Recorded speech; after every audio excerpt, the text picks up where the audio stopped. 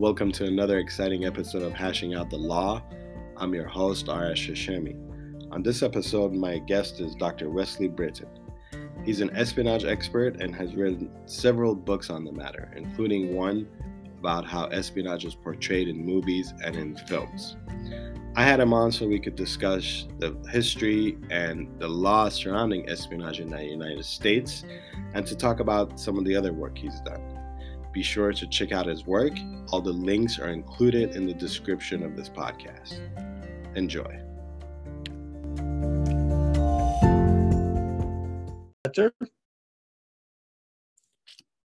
Hello, everybody. Welcome to another episode of Hashing Out the Law. This is season 4. I'm your host, Arash Hashemi. On this episode, I have with me Wesley Britton. Wesley is an expert in espionage. And I had him on because I think it's an interesting topic. And I wanted him to inform myself and the listeners and the viewers a little bit about espionage. Hi, Wesley. How are you? Well, hello. Thank you for having me. Thank you for being on. I know you've written several books, nonfiction books, and you've written some sci-fi books about espionage. Could you tell us a little bit about your background, please? Well, okay, my background, there goes the next 40 minutes because that'll take that long. But, well, I'm a PhD. I'm a scholar. My first writing began when I was writing about Mark Twain and American literature while I was in grad school. And then as time went on, I began writing other things. I had a pretty good run as a poet there in the 90s. And then right about 2000, I decided I wanted to stop writing short stuff because I've been writing articles and essays and encyclopedia things, and I wanted to write a book. And I kept thinking, well, what book can I write that nobody else has done? And then it dawned on me, there are all of these books out there on specific spy TV shows: The Avengers, The Man from U.N.C.L.E., The Prisoner, Mission Impossible, I Spy. But nobody had ever written a book that covered the genre from beginning to end. Well, not to end, but from 1951 to, well, then it was 2003 when Spy Television came out. And man, that was a lot of fun. I already had half my research waiting for me in the bookshelves behind me in my office at the time, and articles and magazines. And then I started, researching more and more and more, especially about the shows in the 50s, which I knew nothing about. And then all kinds of British shows that we never saw over here in the US. And it just kept growing and building, and I loved it. And that book came out. And that inspired me to do Beyond Bond for the same publisher that talks about espionage from the beginning of the century, the 20th century, up until, well, then it was 2005. And it looked at books and movies and other things, mostly books and movies. And then I decided to do one just on movies. And that became On Screen and Undercover, the ultimate book of movie espionage. And then, because that particular publisher prices their books for libraries, so they're crazy expensive. So I decided that I'd not do reduce Spy Television, but I would do the encyclopedia of TV spies because I could use a lot of the same stuff, go to a different publisher, and have an affordable book out there that the general public could read. And that kind of took care of my first decade of the 21st century. So let me ask you a question. These books that you wrote about, I know they had to do with like James Bond and the history of television espionage and things like that. Were they more concentrated on explaining the characters that are on these shows, or were they explaining how espionage is in real life compared to these TV characters? Okay, well, the TV stuff, it was mostly about the production of the shows, how they came about, who the writers were, who the producers were, almost every little stone.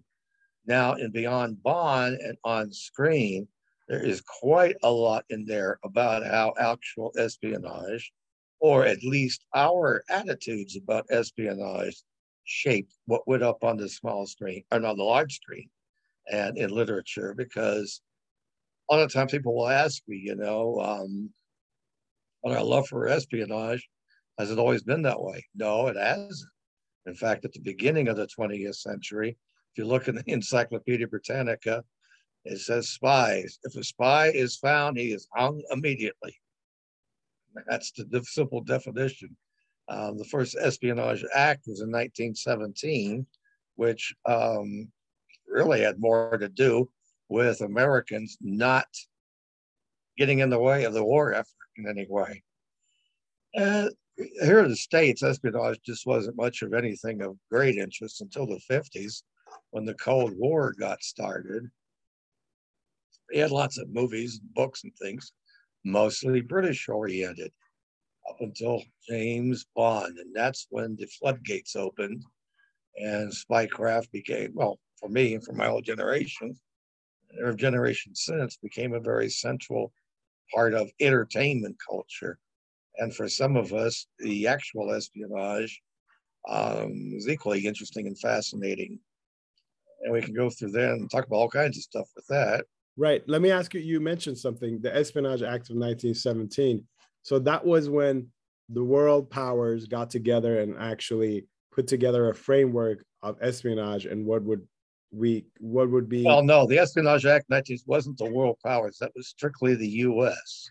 That was strictly the U.S. Okay. And its primary focus was to deter Americans from dissenting against the war, blocking drafting, doing anything that would interfere with services. And that began the whole century fight between espionage laws and the First Amendment, including battles of more recent years between what's the difference between a whistleblower and a leaker. Right. So a lot of the go ahead. Sorry. No. I was going to say, since this is a hashing out the law and this is sort of a legal podcast, before we go back to your accomplishments, let's go a little bit into this. So you were gonna explain the difference between a whistleblower and a leaker. A leaker. After you explain that to us, could you tell us a little bit about how the espionage laws in the United States evolved from 1917 and forth? Yeah, somewhat. But the difference between a whistleblower and a leaker is usually a whistleblower's motivations is to point out something wrong in what we are doing. A good example of that is waterboarding. I forget the guy's name who came out and revealed that waterboarding was going on because he thought it was an immoral thing to be doing and that we need to stop it. Curiously enough, out of that whole waterboarding thing, he's the only one that went to jail for whistleblowing, and anybody involved with actually doing waterboarding never went to prison. That's something unusual. Whereas a leaker is somebody who wants to put information out there to the general public for, all kinds of reasons. You got Julian, can you pronounce his name? Assange, I think it is, the one who's currently in Russia hiding out because he can't come home unless he plans on going to jail. Or the Pentagon Papers. That was a big case back in the 70s where is it appropriate for someone to put out government secrets and have it put out in the press? And their purpose of, I probably forgot his name off the top of my head, but was to let the American public know about the misdeeds of the United States government in perpetuating the war in Vietnam.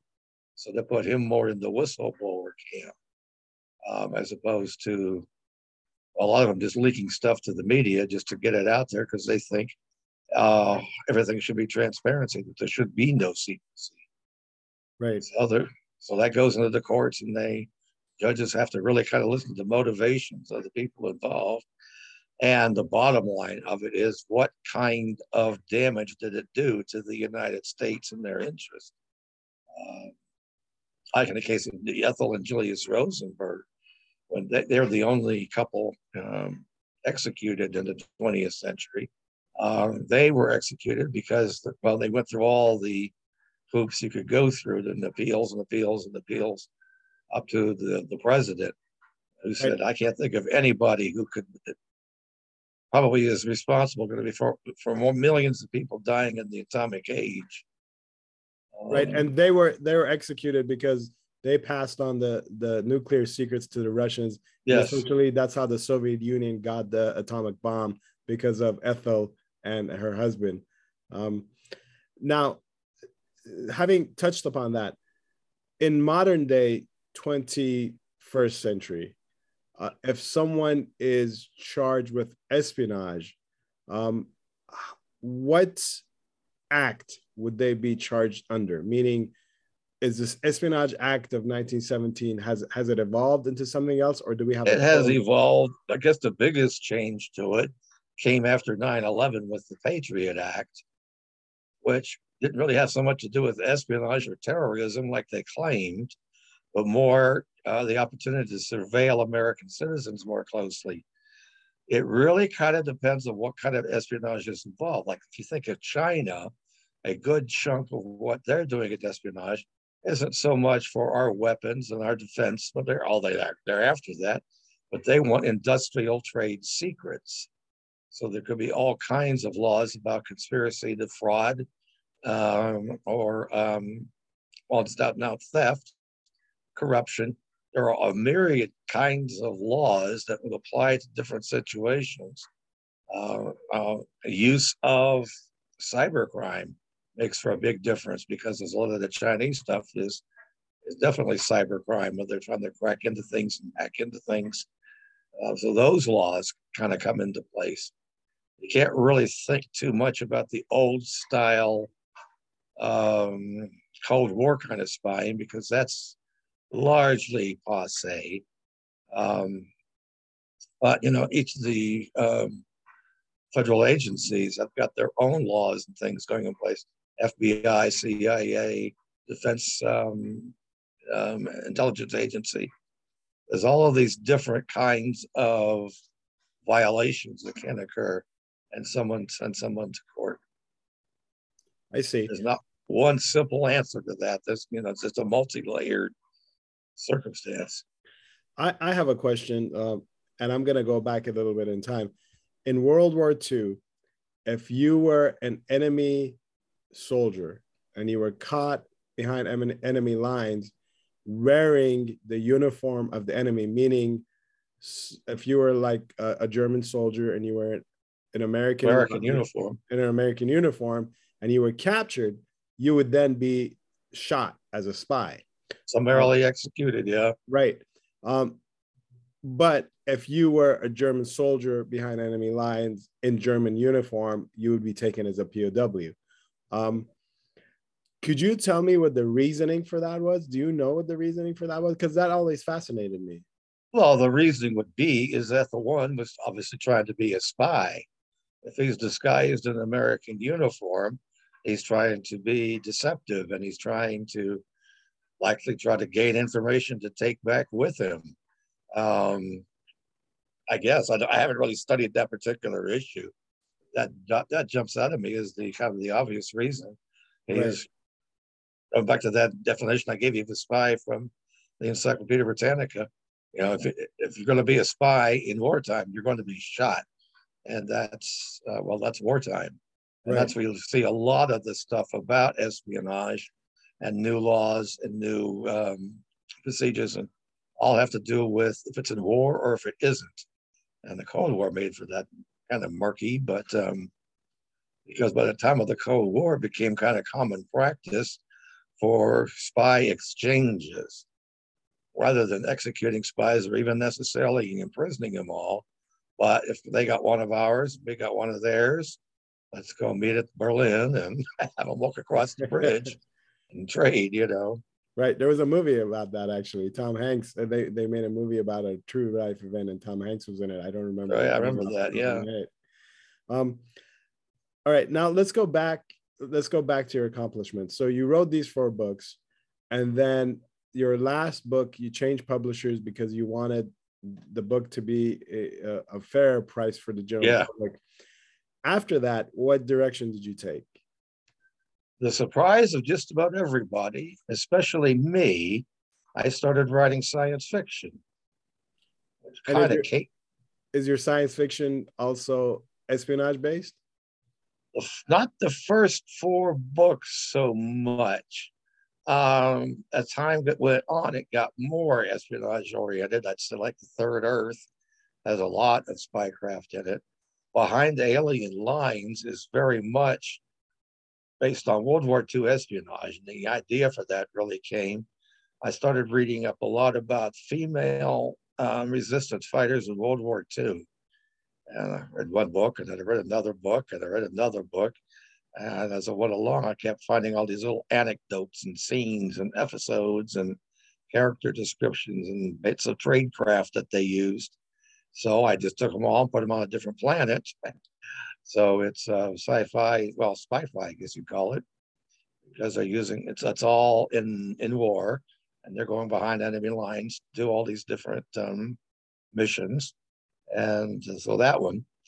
And I got another thread started where it's 20 years in the future, and some aliens from the family that were the stars of the first four books come to our planet, and they're half alien. Their father's from our planet, but the mothers are all from Beta or Serapinars, and we're not real happy to see them. So they get, I don't know, kind of a chase all across America, and they take their minder with them, who's Special Operative Mary Carpenter. I got so fascinated with her that I ended up writing all these prequel stories. Fates of Evil Men, which is in the short story collection Alpha Tales 2044. And I got three other ones that are, two of them are done, they're in the pipeline. And the third one, I need to do some heavy revising. So that's one of my projects for 2022. And when I get that taken care of, then I will have the next book, and that will be definitely spy-fi. You mentioned short stories. I know you have a website. Are all these short stories available on your website? Well, some of the three Alman War stories I was telling you about with the French Resistance influence is in a collected book that's called Behind Alien Lines. So you can track that book down, and we got it touting it last month. And the other stories, there are a couple that my publicist has put up online. But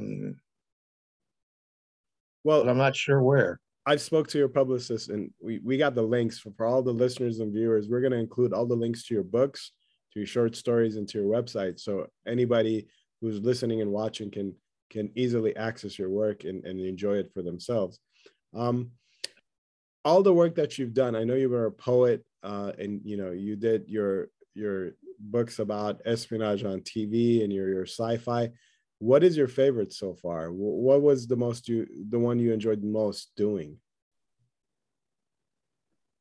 To be honest, my favorite project, besides getting my PhD and doing all that stuff on Mark Twain and going to all the Mark Twain sites and being part of the international Mark Twain community, was between 2007 and 2015.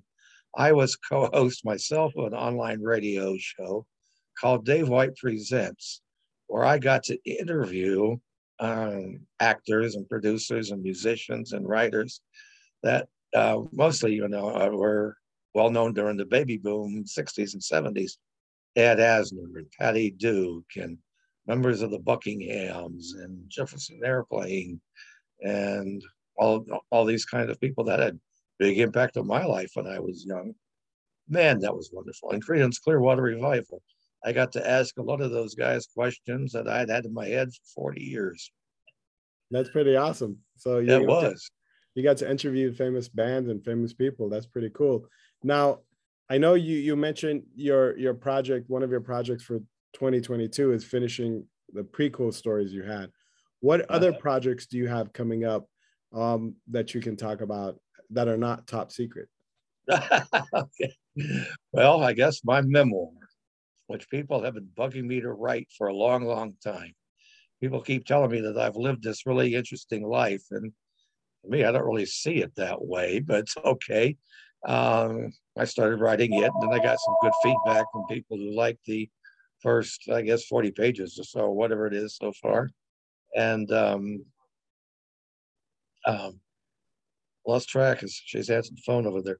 Oh, the memoir, because I like having something to say anymore. That's kind of been a big change for me in the last couple of years.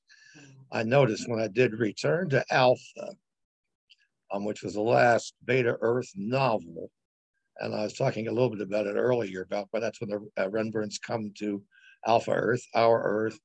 They end up going, well, that does a lot of spy stuff in it because I based Mary Renborn on Emma Peel, and they get stuck in this prison for a long time that's based on the village from The Prisoner. But it had something to say, and I was really delighted when reviewers pointed that out, that, it's not just an action adventure story, that there's, message to it. And it's messages about our times, about inclusion and tolerance and acceptance and all kinds of different things. And I was just so delighted to read those reviews and hear those insights, because I was trying to do that. I was trying to move beyond simple entertainment. And Return to Alpha is the one, well, that and The Blind Alien, the one that started off all the Beta Earth books, were like that. I had messages built into them. I wanted them to have something to say. So I'm trying to figure out, as I write my memoir, what am I saying? Right. What's the message that's getting out there? And I keep having to revise it and rethink it. So you want your memoir not to be just the story of your life. You want it to say something? And be entertaining, because I'm not exactly a famous person. Why does anybody want to read my memoir? Well, thankfully, there are webinars and things like that about how to do that.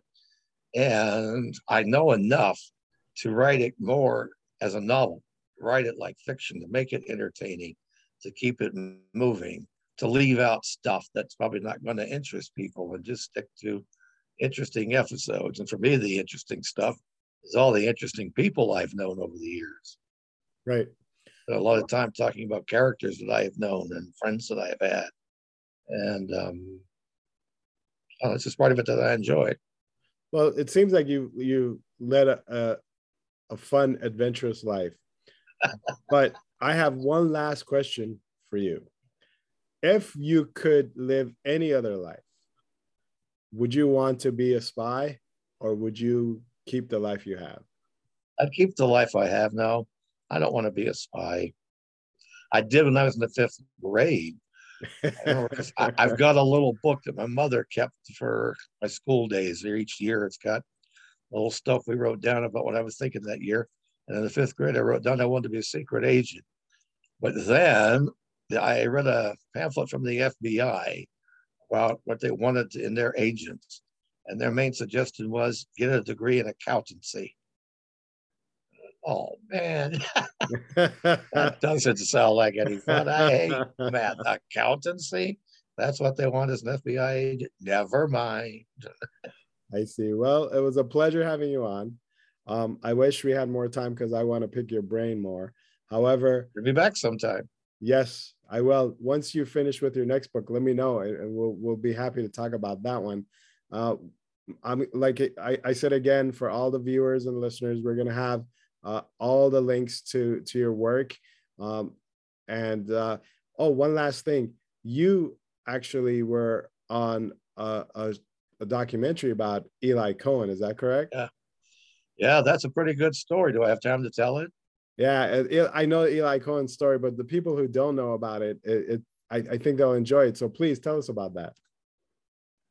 Back in 2006, I was going to the International Spy Museum to do my second presentation. I had done one attached to Spy Television, and the second one was for Beyond Bond. And the adult education supervisor asked if I could suggest a movie that's historical that would be a good fit for a program, a historical movie, but talking about movies. And I said, yeah, The Impossible Spy, which was an HBO movie that was made in 1987. And I suggested that. And then I went down to do my presentation. And not only had they got The Impossible Spy and story of Eli Cohen, but the producer of the film and his wife were there. And we became fast friends, and we still are. And we did that presentation that evening.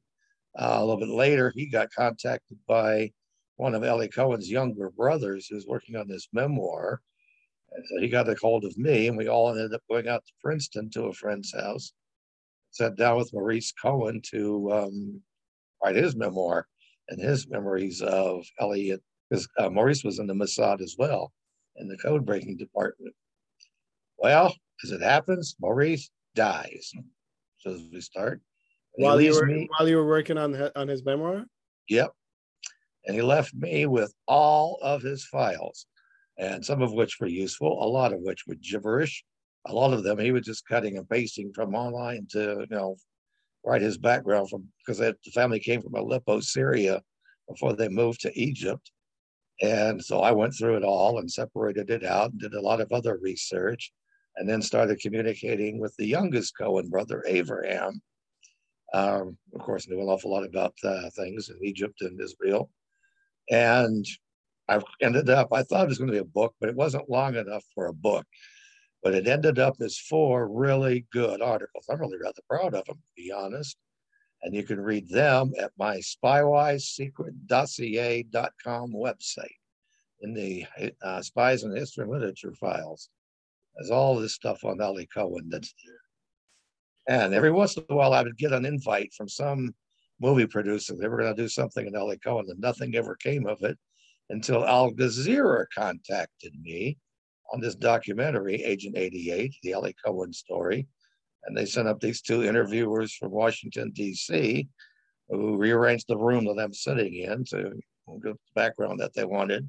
And the producer was in Germany and tossing out things he wanted. And they interviewed me. And in the end, our documentary is available. There's a link to it at my YouTube channel, Wesley Britton's YouTube channel. And I'm the only English speaker in it. Everybody else is speaking some Middle Eastern language. Well, the narrator in the English version is speaking English, but I'm the only talking head who's speaking English. So you got to be able to read your subtitles. But I think of all the projects I've done, that's probably the one that got the biggest audience. Right. Yeah, the Eli Cohen story is very fascinating, and a lot of people are entertained by it. That's awesome. Well, those articles, we're going to be sure to include those articles as well. People who are interested about Eli Cohen can read those articles. I'm sure they will enjoy them. Once again, I appreciate you being on. It was a pleasure. I wish you the best, and I can't wait until you finish your memoir. Well, thank you. I look forward to you sending me the link so I can share it with folks. Certainly will. You have a good day. You too. Thanks.